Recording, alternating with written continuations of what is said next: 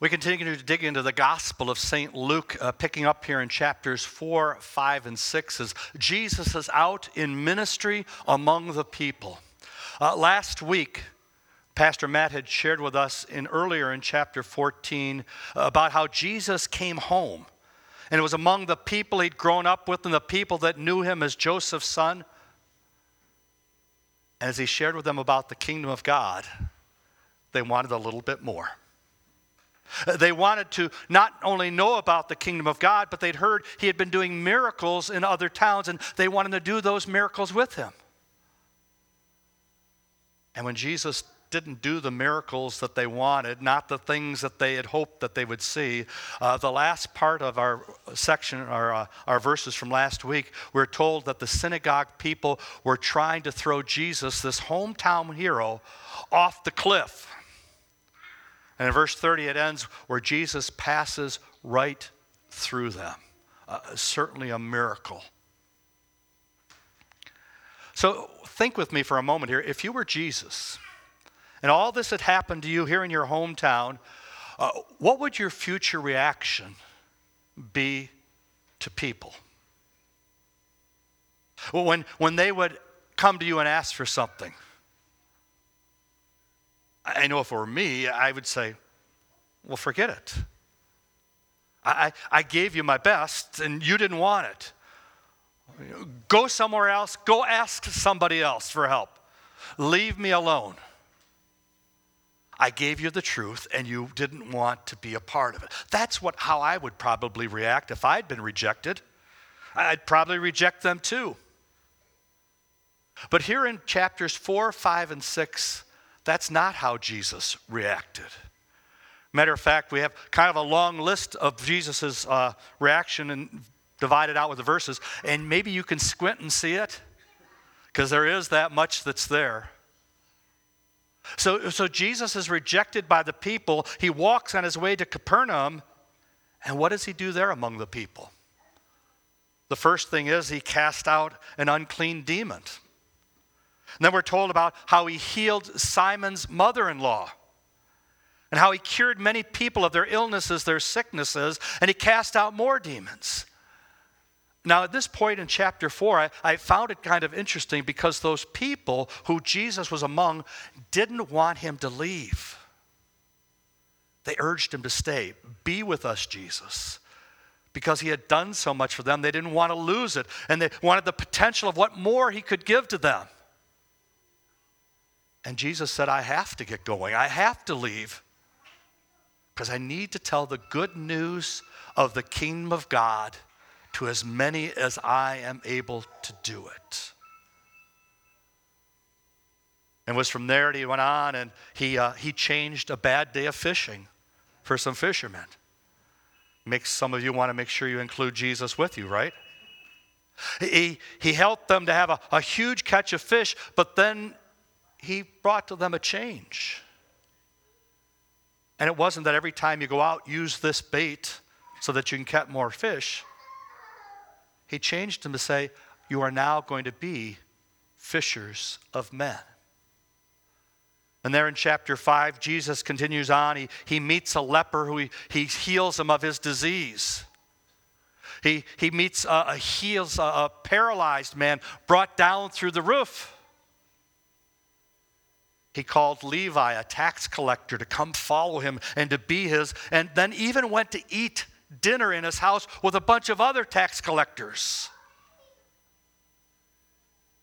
Luke tells us about how Jesus then healed a man who had a withered right hand on the Sabbath day. Interesting, a couple of the other gospel writers, they record this same account, but they don't tell us the detail like Luke does. Luke's very specific. That great physician says it was his right hand. It was that main hand where most people were warriors. That was their arm of strength. This man didn't have that, but it was given back to him. And this section concludes where Jesus goes out to pray, and after he prays, he comes among his disciples, and it's there that he calls 12 of them to be his apostles, those who would be his right-hand men to learn from him, to be with him, to be witnesses that they had seen the things that Jesus Christ had done. And in the last part of this chapter, he says, this reading, he says, and Jesus healed many. Now, there's a common thread through these chapters, and the common thread is this. None of these people were changed on their own. The leper did not heal himself. The paralyzed man did not bring himself recovery. The fishermen didn't catch fish on their own. They couldn't change it. They were limited. But each had the potential to be changed by Jesus. And so what is it about Jesus that changed them? It was this love of Jesus Christ. Luke records it in this section so that we can get an idea of how does Jesus change people? Not by force, but by his love. Remember that leper he healed? We're told that he touched him. You're not supposed to do that with a leper. You're supposed to keep your distance. But the love of Jesus enabled him to touch that which was untouchable. He forgave those that people of that day thought were unforgivable. He loved those who were very much considered by society as unlovable. And why does he do it? Because Jesus changes lives. Now, I want to emphasize that point with you today. Jesus changes lives. He does not seek to redirect people. He's not in that business. See, if Jesus were in the redirecting business, he would come to you and he would come to me and say, you know, you're not quite doing that right. Why don't you try this? Why don't you just keep living your life the way it is, but try this type of thing? He's not trying to redirect us. He wants to change us. Because of our sinful human nature, we are going the wrong directions. And it requires a change, a turning around. And he does that by his love. But some people don't want to be changed, do they? Some people don't even want to be redirected in their lives. And often what you'll see is it brings out their opposition. In Luke 5, verse 30, and the Pharisees and their scribes grumbled at Jesus' disciples, saying, why do you eat and drink with tax collectors and sinners?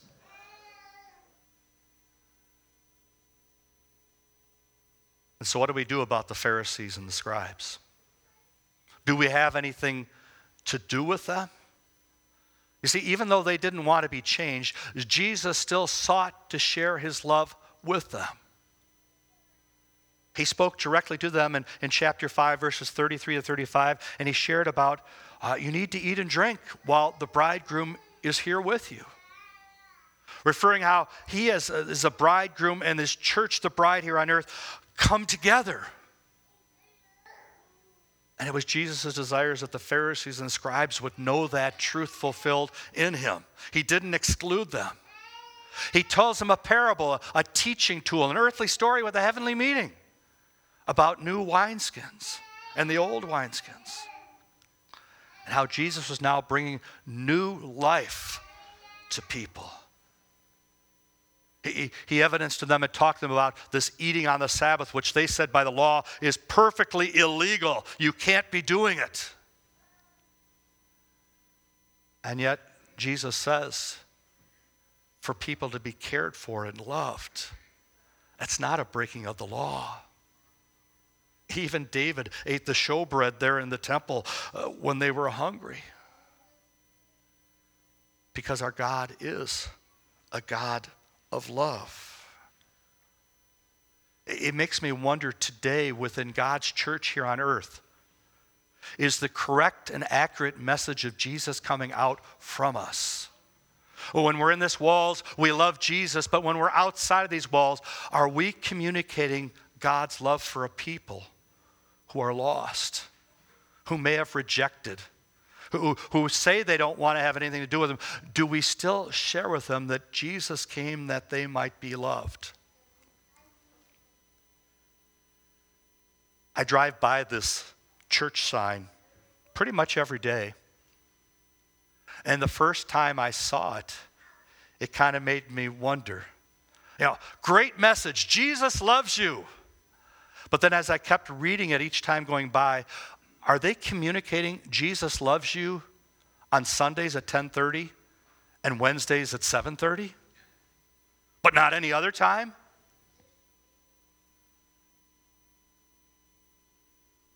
The correct and accurate message of Jesus Christ is he desires to love us, to forgive us at all times. And that's what Luke is communicating to us through this whole scenario of accounts in Jesus' ministry as he reaches out and he changes people, changes them physically, but calls and changes them spiritually to be his own.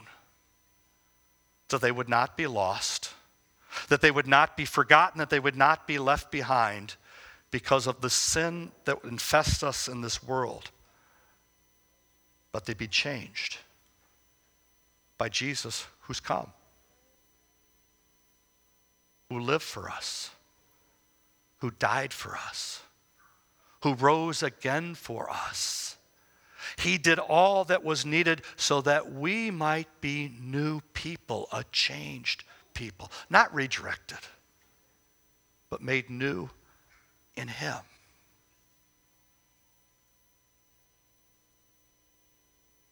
I imagine we could go back through this text and find all kinds of wonderful details because they're there, but I'll leave that to you on your own as you review it and you go through it. But as you walk through those words, remember, Jesus came to change us, to be new, to be his, and to be his forever.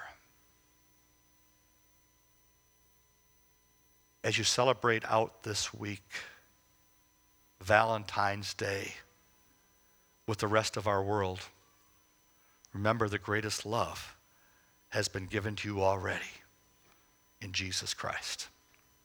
You pray with me?